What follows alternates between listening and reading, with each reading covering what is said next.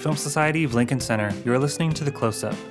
This week we're featuring 2 Q&As for films now playing here at the Film Society.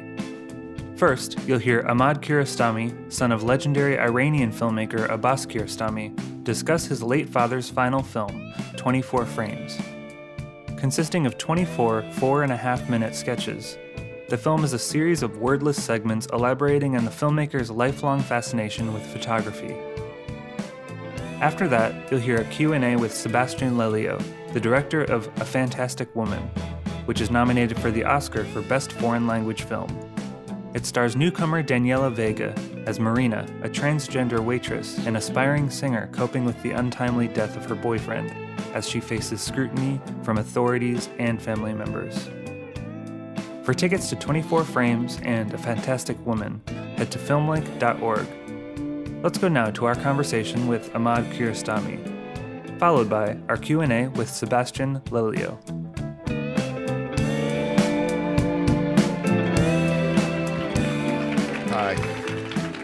Hi. I'm Godfrey Cheshire. Please welcome Ahmad Kiarostami to the stage. Ahmad Kiarostami, please welcome Godfrey Cheshire. It really is a pleasure to see this film again. I love this film, and I will say it's very few films you can get up after and say, this film has got to be kind of unique in cinema. I don't know if there's anything close to it. It's different from, I mean, it makes you think of a lot of other things, but it's different from any feature that I've ever seen. And even though it's also very different from Abbas Kiarostami's previous films, it's sort of full of the spirit and a lot of the aesthetic concerns of them, I think. I know that the film was mostly completed, but not entirely completed when he died in July of 2016, and you had a lot to do with completing the film. And I want to talk about that, but let's start out with his fascination with photography, because it sort of comes out of that, right? I was reading an interview with him today, actually, in a book that was published of his photographs in Iran in about 2000. You know which one I'm talking about, the big book? Okay. Anyway, in the interview, they asked him when he started getting into photography. And he said it was in the beginning of the Iranian Revolution that there was a big work slowdown at that time. I guess that's probably an understatement. And so he had a lot of time to fill, and I sort of got the feeling that he wanted to get out of Tehran, and this was a way to do it. And maybe there were things going on at home that made him want to get out of Tehran. But that's where he said it started. Now, he had started out earlier in university as an artist, studying painting and that, and he'd done graphic design and things, and he'd gotten into filmmaking. But at this point, it was around the time of the revolution that he started. You were a little kid. Do you remember anything about him beginning his fascination with photography? I do remember, and that's one of the things about Abbas, that you always had so many different stories, that you never knew which one is right, which one's real, which one's not real. But let me, before I answer that, let me say something that I prefer to start with this, that as some of you may know, Abbas was sick for 4 months because of the surgery that he did before he passed away.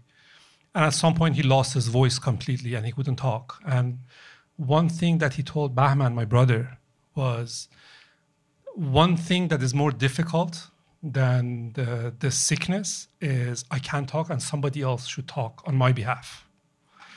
And I always remember that, and I'm sitting here on his behalf talking, and I feel guilty about that. But beside that, I think here, specifically tonight, we have you here. You know more about his cinema than I do. And we have Paul Cronin here, who wrote a great book about him. He sitting back there. Yeah. He wrote an amazing book about his master. I think he went to his master class for 10 years. It's called Lessons with Kiarostami. Lessons with Kiarostami. I highly recommend, if you're interested, I highly recommend checking that out. I think he knows about my father a lot more than I do. And Paul also translated a lot of Abbas's poetry and has published a 700-page book of that. Yeah. And it's really great. And there's such a relationship not only with photography, but also with poetry, I think, in this film. But with you, I want to tell one story. Many years ago, I live in San Francisco, and many years ago, there was a screening of Close-Up at MoMA in San Francisco. And Godfrey was there, and he was talking about Close-Up, and he talked about Bamboozle, that how this film is about Bamboozle, that everybody is... Bamboozles somebody else. Somebody else. Like Sabzian is doing Ohankha family, but my father is doing all of them, and all these things. And at the talk, he said that even the court scene is part of it is fake. And after the screening, I told Godfrey, it's not true. The court scene is not fake. He said, no, it's fake. I said, no, Godfrey, it's not fake. He said, it's fake. So I had to call my father that night. I said, Godfrey says that the court scene is fake. Is it true? There was a pause and said, yes, Godfrey is right. So even you know more than I do about his cinema. Well, you're right. He has different stories that you never know exactly which is the right one. But as long as I remember, he did photography. But it is true. After the revolution, the cinema was basically shut down in Iran for many years. Yeah. Until like for 5-6 years. Yes. He didn't make any film those years, so he did different things. He did a lot of carpentry. He made different things. He made the dining table at our home, all these things. And one of the things that he started doing a lot more was photography. And he had the Yashica camera that he took most of his pictures with, that only one lens. Right. And then he changed into better gear. Yeah. Yes, I remember I went shopping with him at B&H Camera here in New York one time. And he definitely upgraded his technology. But so he did a lot of it from then on. I think it was something. A lot of it had to do with nature and wanting to go out into nature. I mean, he didn't just do photography and take a lot of pictures of people and around the city of Tehran. A lot of it had to do with going out into nature. Yeah, in all of his photos, on the last two collections that we have not shown them anywhere yet. Okay. Hopefully it's going to come out. But he never had people in his pictures. It's nature, doors. Yes. Trees. Yes. Those kind of things. He never had people yet. Right. And part of it was, I think there was a fascination with nature, but also it meant getting away and having a kind of meditative solitude by himself away from all other things. I mean, I know that he said in this interview that sometimes he went with one other person, a friend or Baban or something, but he also often went alone just to be by himself. It is true. And he usually said that going to nature is a way to wash his eyes. Yes, I think that's great. Also, somebody said something about 24 frames that I found great, fascinating. He said, this is the first time I see somebody visualize silence. That's a very nice way to put it, I think. Yeah, exactly. So he did this, and you and I got to be friends first when I started going to Iran in the late 90s. And at that point, you were living in Tehran and you were in the computer business. And I think when we were talking about this film, you said that maybe one of the first things that started him moving toward this film was that you scanned some of his prints for him, and then he saw that he could manipulate the images digitally. So I would say that he loved manipulation in general, like not just his films, but he loved playing. He was very playful, and that was part of his playfulness. In his pictures that he took with film, like he would go to. There's a great documentary called 76 minutes and 15 seconds with Abbas Kiarostami by Saifullah Samadian. Yes. So you see a little bit in that documentary that how he wants to change the contrast of some parts. This is old days when he had film, and he would use the film for his pictures. But then the first time he had digital, he wanted to scan some of those, and then he started taking digital pictures. And he wanted to make some manipulations, and he would come to my office and sit there and say, "Can you do this? Can you do that?" And little by little, he learned about the technology he could use. So he was the opposite of, he didn't understand technology. He had a cell phone, but he didn't know how to use the address book. He had to punch in the number every time he wanted to call, but he knew exactly what to ask. So he learned little by little, and you see it in different things coming out at the same time. These two photo series that I mentioned, the one is called Monet and Me, the other one is called Regarde-moi, or Look at Me. Right. In those two photo series, he used computer a lot, and you see a lot of the same change in his mind that you see in this film. Yeah. Monet and Me, he takes the images of Claude Monet's paintings and his does own, what with them in his own? His own pictures, and he has combined Monet's painting with his own photos. Yeah. Yes.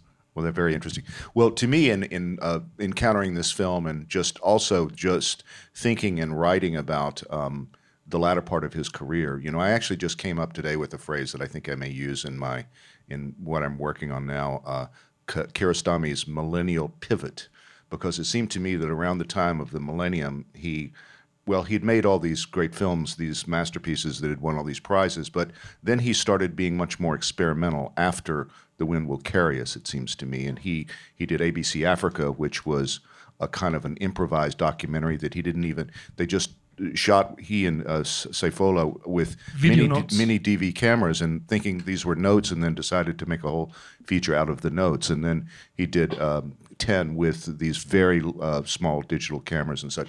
And in a way, to me, it was surprising that he embraced digital in the way that he did, because it seemed like he was married, like a lot of other great filmmakers, to the celluloid image. But he made a very fast Actually, he was not. He didn't care. He saw all of these things as different ways of expressing himself. Yes. And the bigger the crew was, the more difficult was the more interference he had with expressing himself. Right. So he always looked at ways of reducing his crew. Right. And usually his crew was very small. He had the whole crew was under 10 people. Right.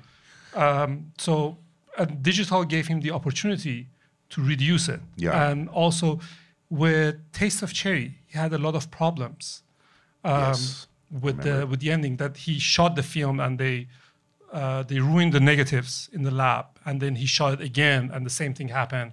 It happened twice. With digital, he didn't have to deal with any of that. Right. Yeah, exactly. Actually, if you don't mind, I want to say a story. Sure. I apologize for the technical problem that happened, but it reminded me of something.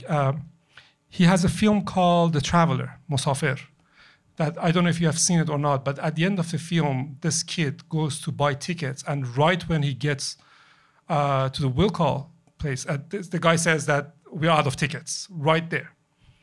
And so I saw the film when I was a child, but when I was 14 or 15, I asked him, wasn't it a little cheesy that right when he got there, you said they were out of ticket? And I said, yeah, when I look at it, yes, but you wouldn't believe it, that this is the story of my life. It happens all the time to me. That when I get there, it happens to me. And I have a lot of technical issues. Whenever I show my films, something goes wrong. Most sensitive audience. And I said, no, I don't believe you. And then after a while, that thing kept repeating and repeating. And he was like, Didi goftam, didn't I tell you?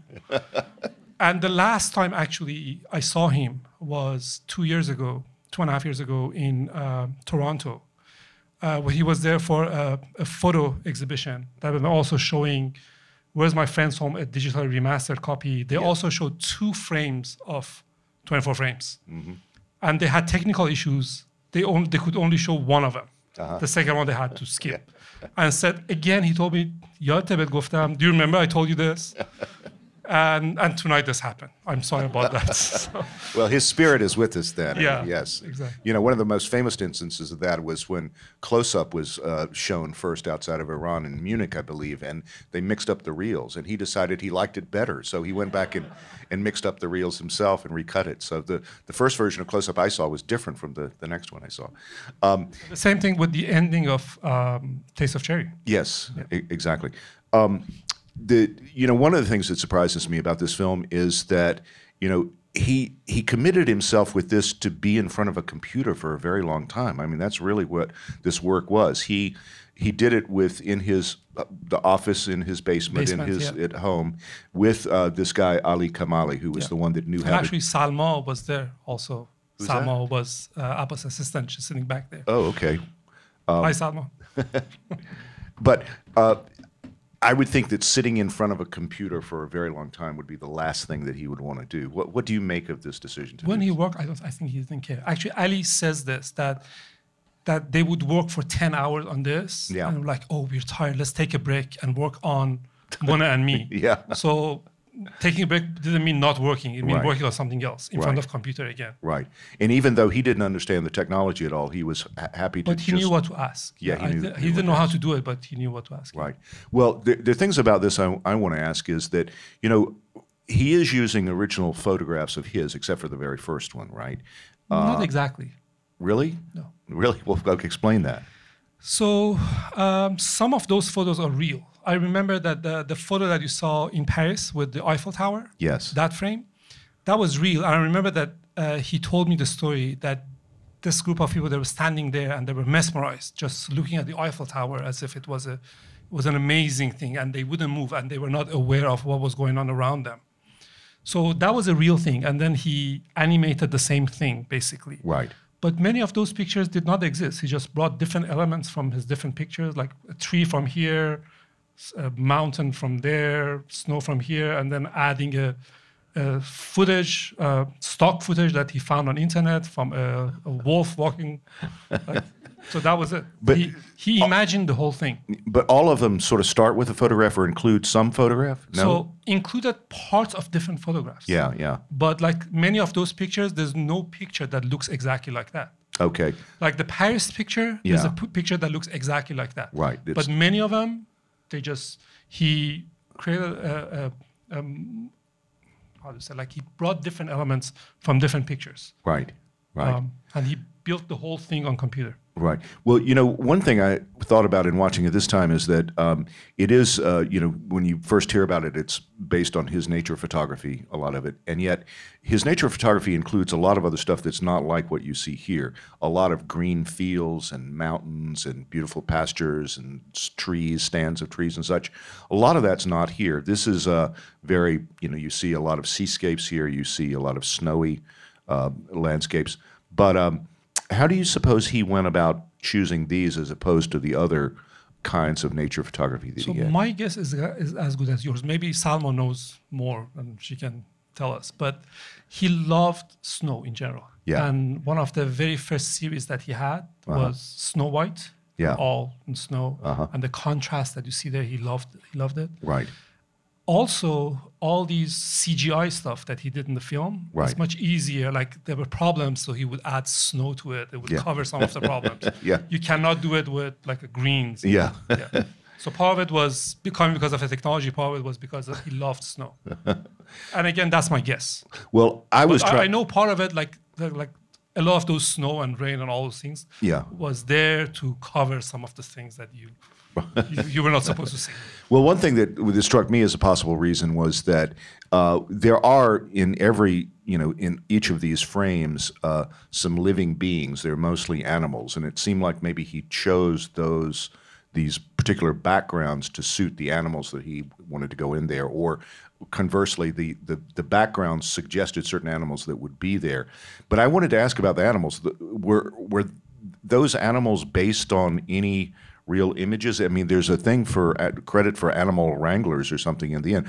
Did he photograph animals to put them in there? I'm glad you asked. All those names that you see at the end of the films, Yeah. they're just nonsense. He just added it was part of him being playful. The whole crew that worked on this film, there were like 4 people.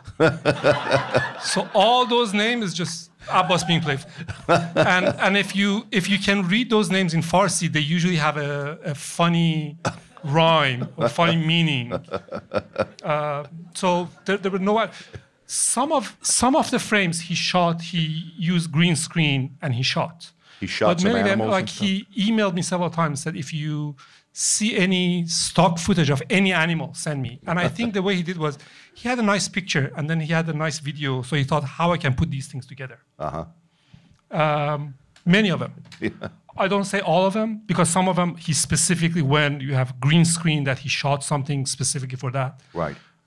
Especially some of the scenes that we did not use, the early ones, because he had 6 frames from paintings. Right. And for those paintings, he specifically went and shot something for that specific frame. I see. But I think after that, when he switched to pictures, he used a lot of stock footage. Right. And used it there. Well, yeah. Salma, am I right? Yes? She says yes. Well, in some of the images of animals, they look like they could well be computer generated. There's some birds and stuff. But then there's some, like these ducks, an elaborate thing of ducks and a thing of cows going across the screen, that look like they must come from photographic images that have been shot somehow. So it's a combination of these various things. It is a combination. And like if you have seen 5, in 5, it looks very natural, like a bunch of ducks just walking around. Right. But if you watch 76 minutes and 15 seconds, you see that all of it, Abbas is actually doing something with those. So it's not random. It's not organic. He's directing all those animals. Right. And I think with this, no, literally, with this, he directed those animals on computer because it was easier. Yeah. But everything I think he thought about little things. And he was very sensitive to details. Yeah. Let me tell you a story that after he passed away, I went back to Iran, and there's a little town called Lavasun where my brother lives. And we went there and we were having lunch at a very small restaurant.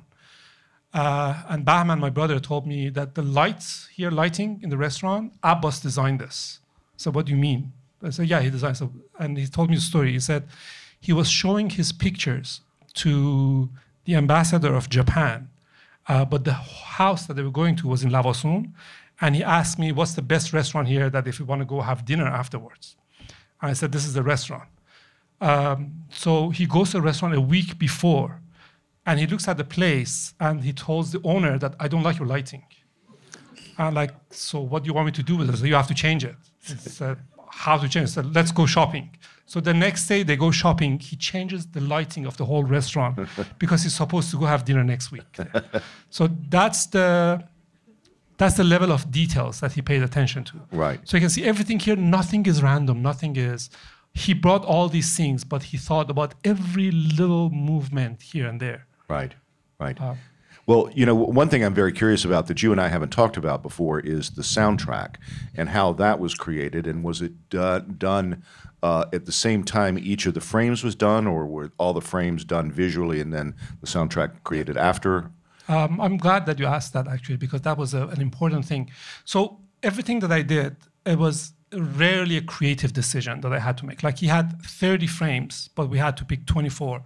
Creatively, I did not change anything, almost. Some of the frames, they were like 6 minutes long, that they were supposed to be cut down to 4.5 minutes. That's what I did. One of the soundtracks I had to change later. We showed at Cannes with the original soundtrack, but we couldn't get the copyright for it. So we had to change, which is the frame that we showed twice tonight. That one was changed with Maria Callas singing. So that was the only one that I picked. Everything else was picked by Abbas. So musics, they were picked by Abbas. The basic version of sound effects were done by Abbas. Like the one that you have, somebody walks in and throws the keys, and there's you remember that one? So the lady who did the sound, which she's amazing. She remembers, she said that Abbas was very upset that day. He said, let's do the sound. And he was very upset. And he walked in and threw the keys. So he decided about the creative part of it. But we redid the sound completely because it was just a test. And we did it in a high quality surround sound. And we changed some of the parts, and we changed some of the videos. So we had to change the sound with it. So we redid the whole sound when we worked on 24 frames. But it was all based on what he had done originally. Yes. Yeah. So I did not make any creative decision about the film, except for that one song, Maria Callas. Well, I wanted to get into what you did. And I know that you just mentioned that when he passed, there were 30 frames, but the intention was always that this would be 24 frames. Yes. So, and originally there had been 40 frames, so he had already cut it down by 10 frames, right? So it wasn't, he'd never finished those 40 frames. He tested different things. He started with paintings, but it didn't go the way he wanted it to go. So he finished 6, not exactly finished, but he worked on 6. Right. Then he switched to his photos. Right. And he worked on about 40-something frames, but many of them he decided not to use himself. Yeah. Eventually, he had 30 frames, that from which we chose 24 frames. Right. Yeah. And how did you go about making that decision? And did you feel weird about, taking the creative reins at that point? I want to tell you another story. We had a photo exhibition of Snow White in Korea about 4 months ago. And those pictures, they're almost the same size, but not exactly, like 1 inch bigger, 1 inch smaller. And we were sending the prints to Korea, and they were framing it there. And it was difficult to have different sizes. And I made a decision to crop those pictures to exact same size For about a month, I had nightmares every single night that Abbas came to my dream and said, "Why did you crop my pictures?" And I'm not kidding. And I had the same thing about this film. And even last week, when I was getting close to this screening, I had the same thing, that he was there. Somehow he came back. And I was sitting there. I said, "Do you know that next week we have a screening?" And he wouldn't say anything. I said, "Are you happy with the 24 frames that we picked?" And he wouldn't say anything. So it was a very, very difficult, I want to tell you that, how it was. It was a very difficult process. And I tried to talk to people. One of the most difficult things was, like, I think the way I think, obviously, but I had to think that how Abbas would think. Like, there's an expression that, what would Jesus say? What would Jesus do? I had to think, like, what would Abbas do?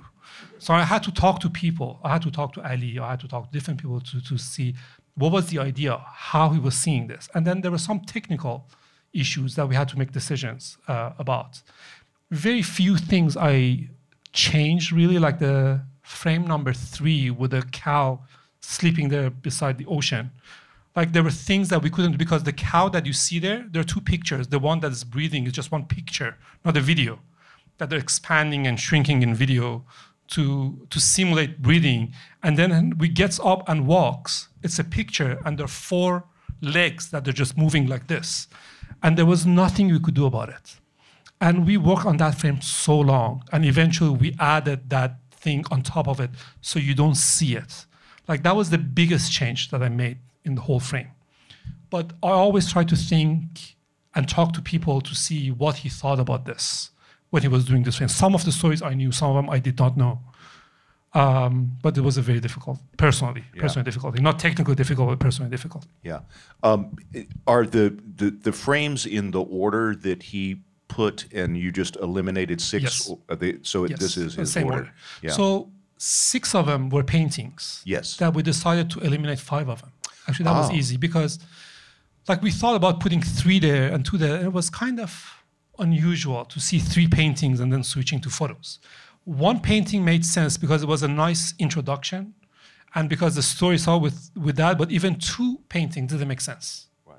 So that was a relatively easy. We dropped 5 paintings, and then we dropped 1 frame. Mm-hmm. But the sequence is the same. Yes. Right.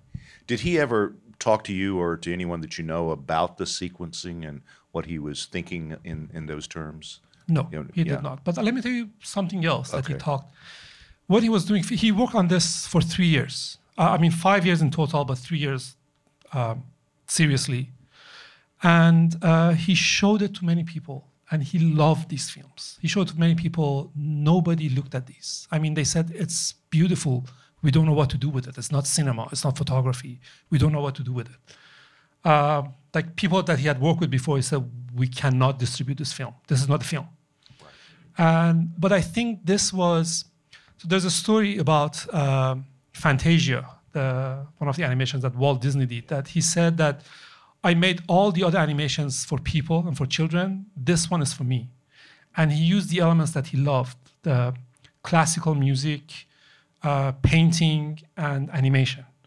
And he made Fantasia. And he also said that this is an ongoing project. Forever, I can add more to it and replace it with some of the old ones. Mm-hmm. And I think this was the same thing for Abbas, that it was photography, it was film, it was poetry. I think this is more poetry than anything else. Yeah. And he loved poetry. Right. And this is a combination of all of that. And I think in one of the reviews that came out last week, I don't remember where it was. I've been reading a lot of reviews, but it said, if you're not familiar with Kiarostami cinema, this is not a good film to watch. But if you are familiar, this is the best ending. And I very much agree. This is an amazing ending, not just to his cinema, but to his photography, to his poetry, to his video insight, to everything that he did. Everything comes to 24 frames, I think.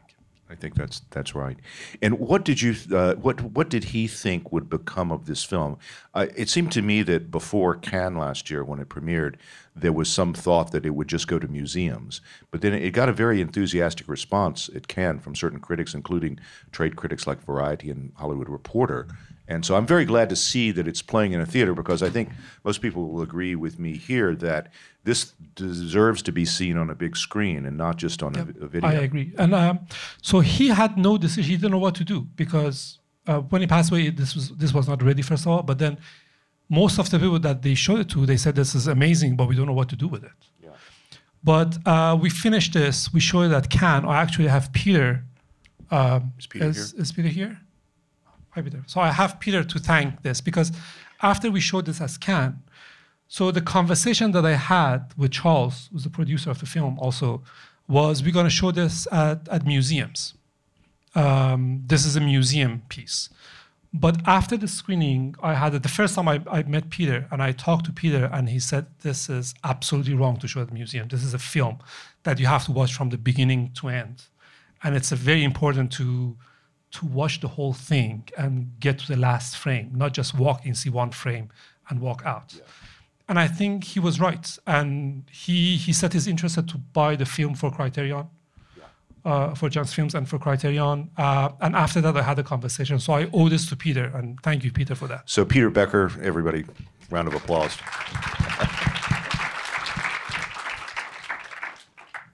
No, it really is great to see it like this. I want to open this up to the audience in just a minute, but I also want to ask you, what else of your father's work might be coming out in some fashion? You mentioned a couple of photo shows and such. What else is to be seen? I know that there are no more feature films, but there's actually.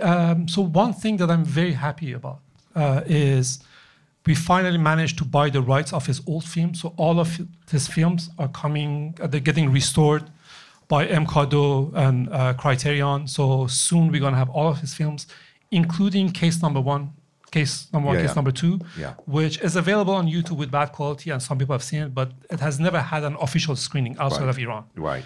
It was made in 1980 or 81. It won the Best Film Prize at Tehran Film Festival back then, year. And then they banned it. And then they banned it the next year. Yeah. So it has not been screened anywhere. It's an amazing film about the Iranian Revolution that is sort of indescribable. So I think there's a new film, Case Number 1, Case Number 2.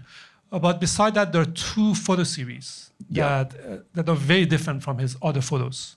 And I'm hoping that those photos would come out sometimes in the near future. Right. Well, it would be very good to have a major Kiarostami photograph retrospective here in New York, and I hope we'll get to that at some point. I hope to. So let's open it up to the audience, and there should be a microphone that can go around. Is somebody in charge of the microphone? Okay, I see. Before we open up, I would just want to say that something that, so we have a Kiarostami Foundation now that you saw here as well, that we are hoping to bring a good archive, and there are 2 board members here that I want to thank. One is Peter, thank you again for that, and one is Shirin Neshat. They're not official on the board yet because we just got our non-profit status last week. So after that, we have to officially add, but thank you for that. Okay, so we have questions up here? Yes. I just want to tell you that I did find it calming and meditative, and I had no idea of falling asleep through the whole thing. It was fascinating. And I'm so thrilled that he did not just continue doing the same things that he'd been doing over many decades. And this is really, I love that.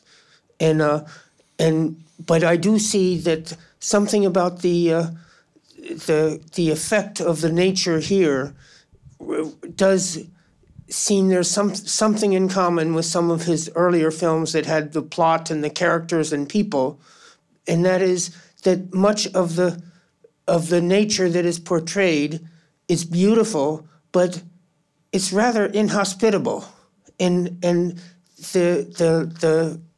livestock and the birds and everything really had to fight for that beauty and for that they had to struggle for their life. And I think that was part of what his experience was.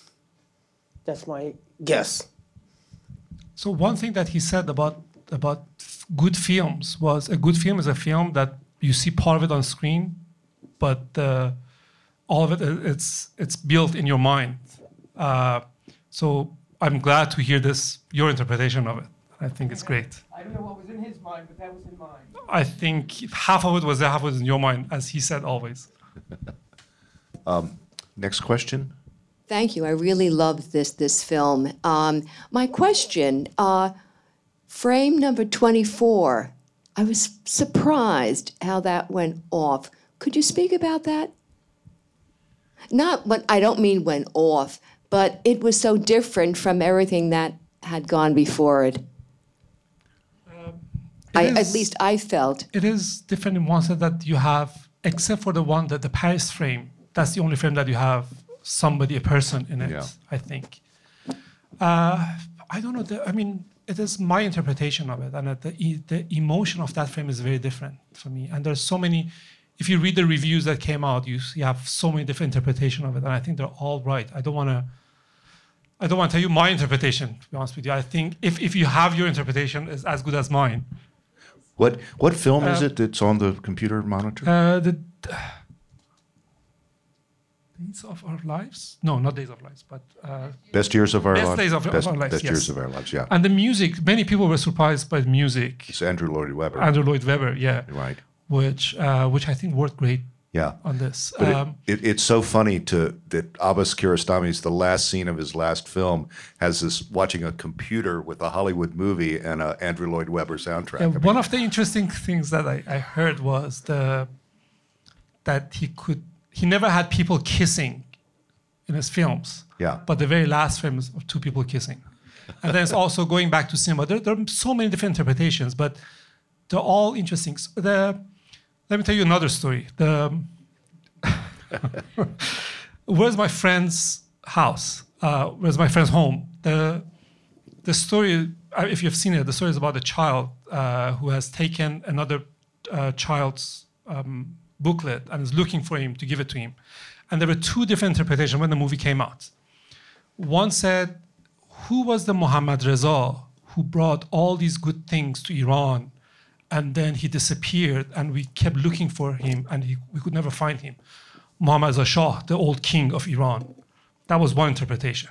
The other interpretation was that was Muhammad the prophet, and that booklet was Quran that he left for us. And he heard all these things and he laughed and said they're all true, and none of them are true. So this case, I think, is true and it's not true. And that's the beauty of that last frame. Well, I never heard him say anything about, this Hollywood movie is a favorite movie of mine. He didn't even talk about Hollywood movies at all. So He told me. He told you? Yeah, I'm not going to say it. Oh, you're not going to? Okay. Okay. Next question. We have. There's one there and then down front afterwards. Sorry, let me tell you one thing though. That Okay. This was not about his favorite film, but you might find this surprising. But he liked Quentin Tarantino. Well, he liked him personally a lot. I remember after they. No, even his films. He said something that he said that you cannot take violence out of Hollywood. At least he had added humor to it, and it's tolerable because of that humor. And he liked him personally as well. Question back here. Just briefly, I don't know if it's cheating for you to tell us what the 5 paintings that didn't make the cut were. That Bruegel in the beginning. There were others. I'm curious about what they might have been. I don't remember the name of the picture, but there was one from Van Gogh. There was one from Picasso. Salma, can you help me? The other two? You don't remember? Sorry. I just remember two pictures, one from Van Gogh, one from Picasso. It's funny about the Van Gogh because I mentioned in my review today that's on RogerEbert.com that this makes me think about a lot of other things, other films in the past. And one is Dreams by Kurosawa, where it was using animation in Van Gogh paintings and such. And I know that Kurosawa was a big admirer of your father. Yes, and he was a big admirer of Kurosawa. Yeah. Actually, they met once and they talked. And Right. one of the things that's part of the conversation that I find very interesting and relevant to this was he says this to Kurosawa that I read this somewhere that you said, means Kurosawa, said that films should be made with hearts and should be watched with hearts. But people make films with their brain and watch with their eyes. And I think it's very relevant to this because I'm pretty sure that he made this film with his heart. Yeah. And I think it should be watched with your heart. Absolutely. Was there a question down? You had a question. Can we get the microphone down here? Thanks. In many of the frames, we didn't directly see human figures, but we knew the presence of human from car windows, and background sounds. Yeah. Do you think that opened a new perspective, or is that a connection between man and nature? Honestly, I think that's how he saw the world. Like that window and watching things. I'm sure that thing never happened, like those horse dancing, but him watching, stopping somewhere, lowering his window and watching at nature, that was my father all the time. There's another frame with Ave Maria, with a bird in the back. So that looks exactly like the window that we had when I was a child in our home. And there was a bird that would come, they made a nest there. And they had little eggs there, and then they had little birds there. And I remember that when we had guests, we would lower the window because people would go there and would bother them. So it would lower the shades so people wouldn't bother them. And that would happen every year. So I remember, you don't see the nest, but the image of that window and the lowered shade and a bird behind it was something that I saw for many years at my home. And he liked that Ave Maria, he played. So that scene is one of my childhood memories. So that one is my memory, but I think all of those are somehow his own memories, if it makes sense. Another question? Here? Shireen? Can we get her the microphone, please? I just want to reiterate what you said, Ahmad. I think it's absolutely true that this film, as a final film by Kiarostami, sort of culminates his poetry, his photography, his video, and his cinema all together. And it contains the humanity, the cynicism, the wittiness, the humor, and that I think it's absolutely necessary to be seen in a cinema from the beginning to the end. There was not a moment where I felt that it was monotonous, and I think that continuation is very important. But I just wanted to say, I think he left a great masterpiece at the end of his life, as one would expect. And thank you. I agree with you. I think it's very important to see this on big screen. Somehow on small screen on TV, we do other things. We don't pay the attention. And I think it's the size of the screen is very important. But at the same time, when I was working on this for my nights, I saw this film like a poetry book. Like at night before going to bed, like in bed, just the same way that you open a poetry book and you read a couple of them and then you go to sleep, I would see a frame or two and then go to sleep. So I think big screen experience is very, very important. But when it comes out on DVD or streaming, I think you should experience that on your iPad as well in your bed. That's similarly amazing. You're welcome, Peter.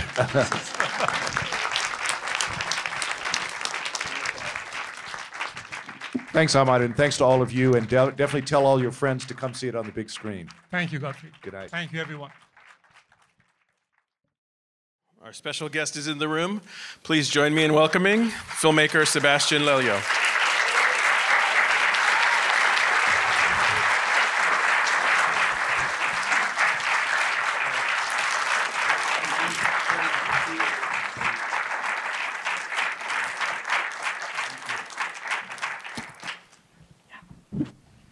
Thank you. It's a little messy out there. Thanks for joining us. A little wet out there. My pleasure. Well, it's great to have you back on our stage. Welcome back. Thank you for having me. Thank you for being here. Congratulations on the Oscar nomination and congratulations on the Goya Award last night. Yeah, I was there last night. Thanks. It was a long night. So you were in Spain last night, accepting the prize? Yeah. Congratulations. Thank you. Thank you. And thank you for getting on a plane to be here with us. It's great. The timing was perfect. Perfect. Well, everyone here has just seen the movie. I'm going to ask you a couple of questions. And Jamie, you're going to have to sort of give me a heads up when we have to run because Sebastian's going downtown to do a conversation as well. So I'm just going to look to you to tell me what time we have to leave. What a special movie, and I was able to watch it for a second time tonight with the audience here. Why don't you share with us the origins of the project? Tell us where the movie comes from, where these characters come from, where this story comes from. It was I guess it's always a gradual process. My co-writer and me, we were playing around with the question, what would happen if the person you love dies in your arms, and that's the worst place for that person to die, because for some reason you are the unwanted.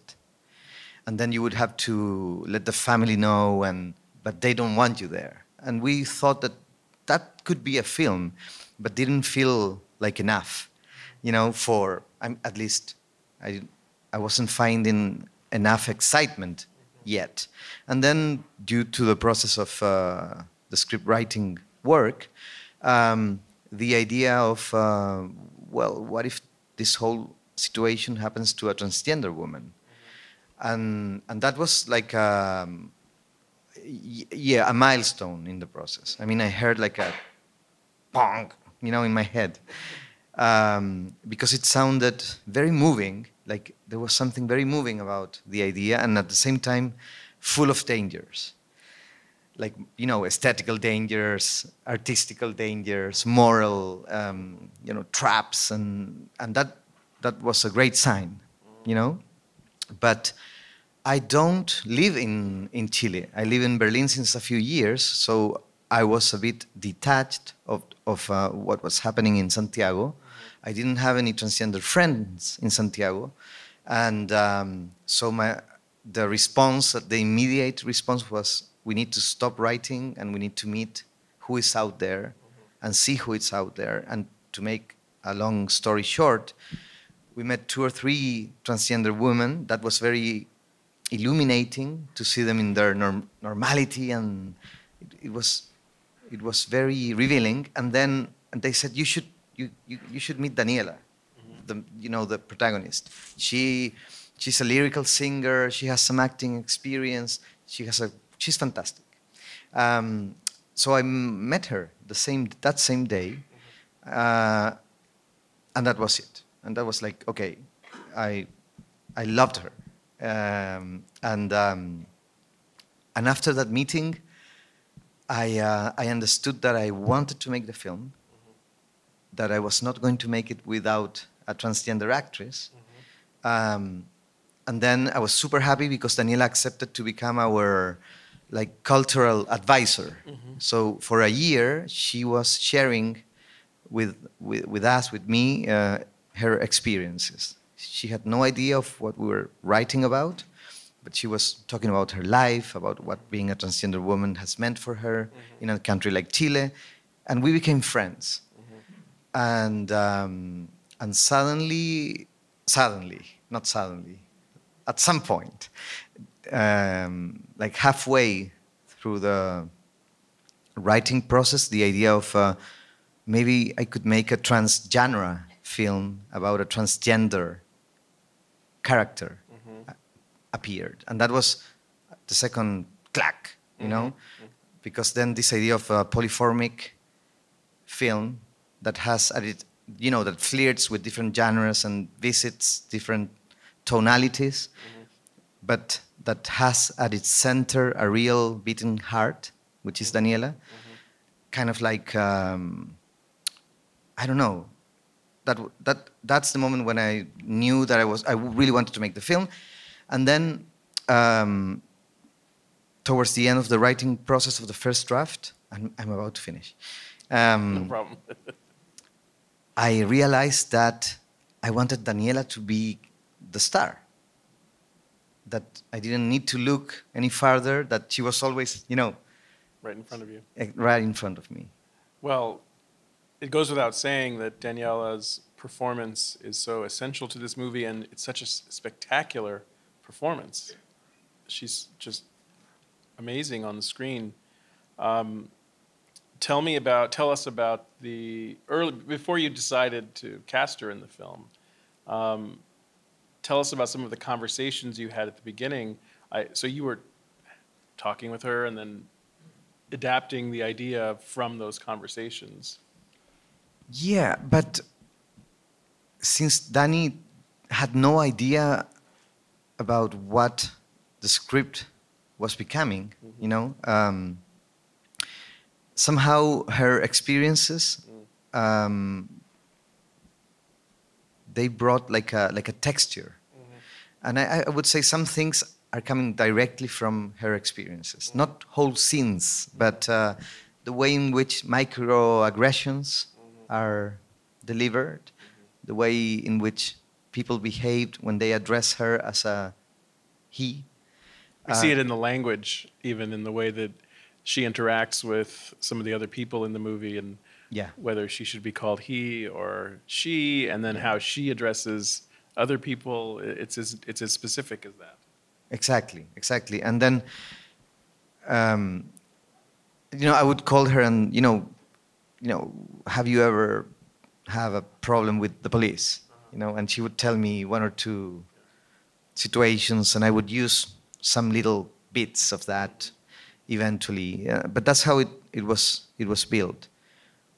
But mainly, one day she said, you know, the problem is that I am so ready for the world, but the world is not ready for me. You know, and I don't know whose fault is that. And I was like, whoa, that's such a strong idea, you know. Like, and I think that's, in a certain way, what the film is about. One of the things that the film is about.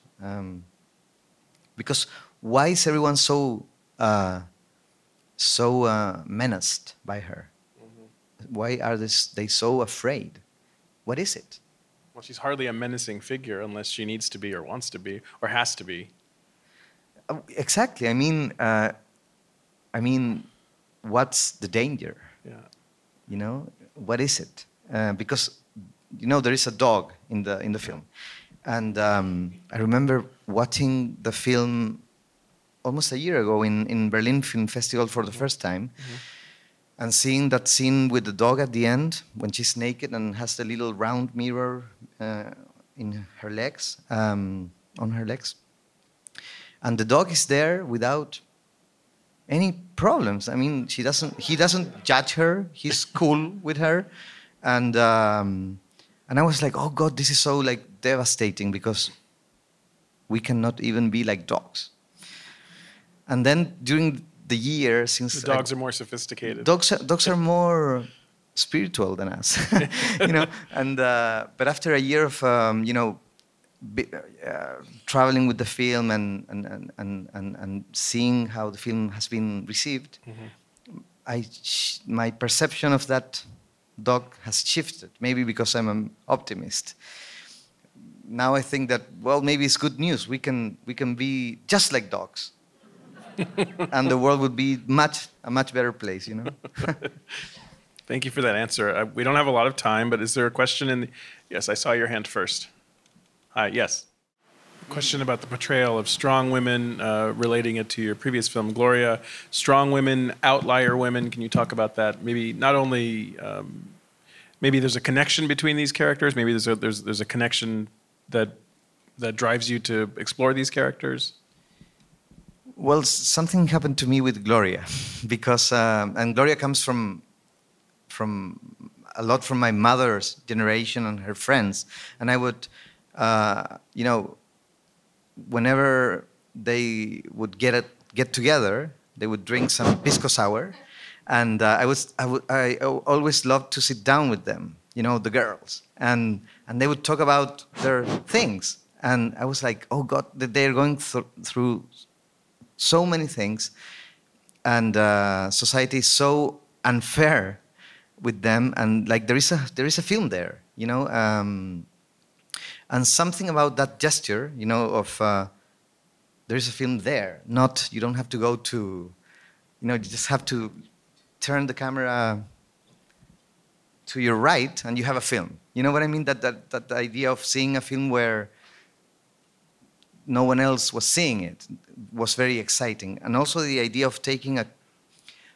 a character that should be a secondary character in a proper film and turn it into an absolute protagonist. because usually in the case of Gloria, she's the mother or the wife, and then goodbye, husband, and the film goes with the husband, but the game of that film is that we stay with her. And that opened many doors for me. There was something, I don't know, very liberating about that. And I would say there is a connection with A Fantastic Woman in the sense that Marina is as well a character on the fringes of society. And the gesture of the film is to take her and put her at the center and say to her, you are a film, and even though the film can be harsh, it is as well like a love letter to her, So I don't know. It's not strategical. It's following mainly what moves you and then you connect the dots after you have made them and pretend that everything was intended.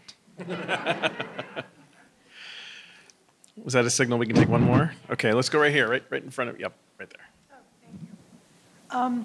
First of all, I want to thank you for a beautiful movie. So thank you for bringing this to us.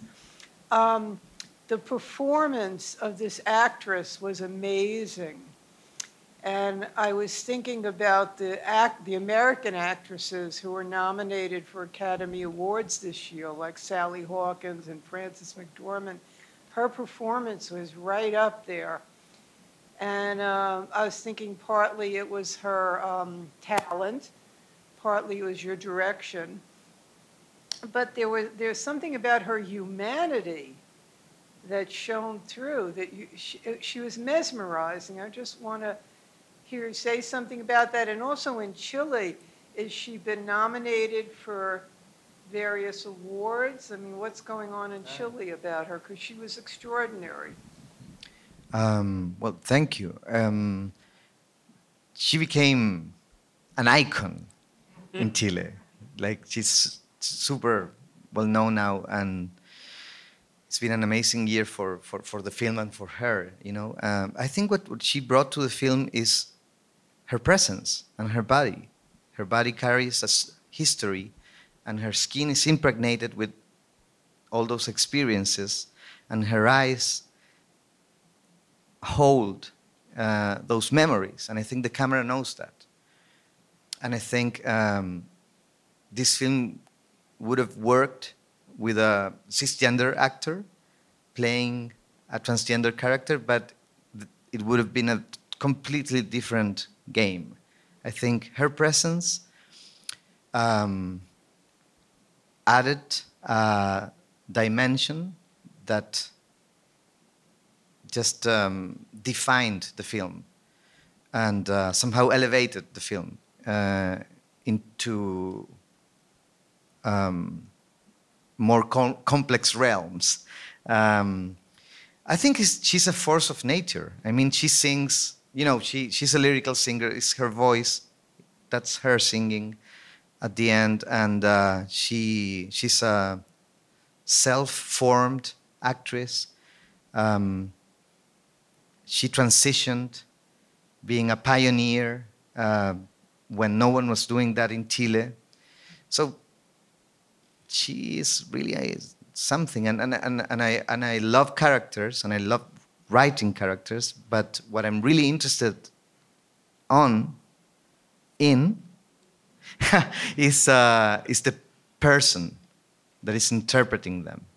So for me, characters are like a device for you to create a crack in order to grasp something from the human being that is interpreting that role, and finding ways for the camera to capture that. And in that sense, I think her presence and that attitude, that morale of how to shoot and film, I don't know, they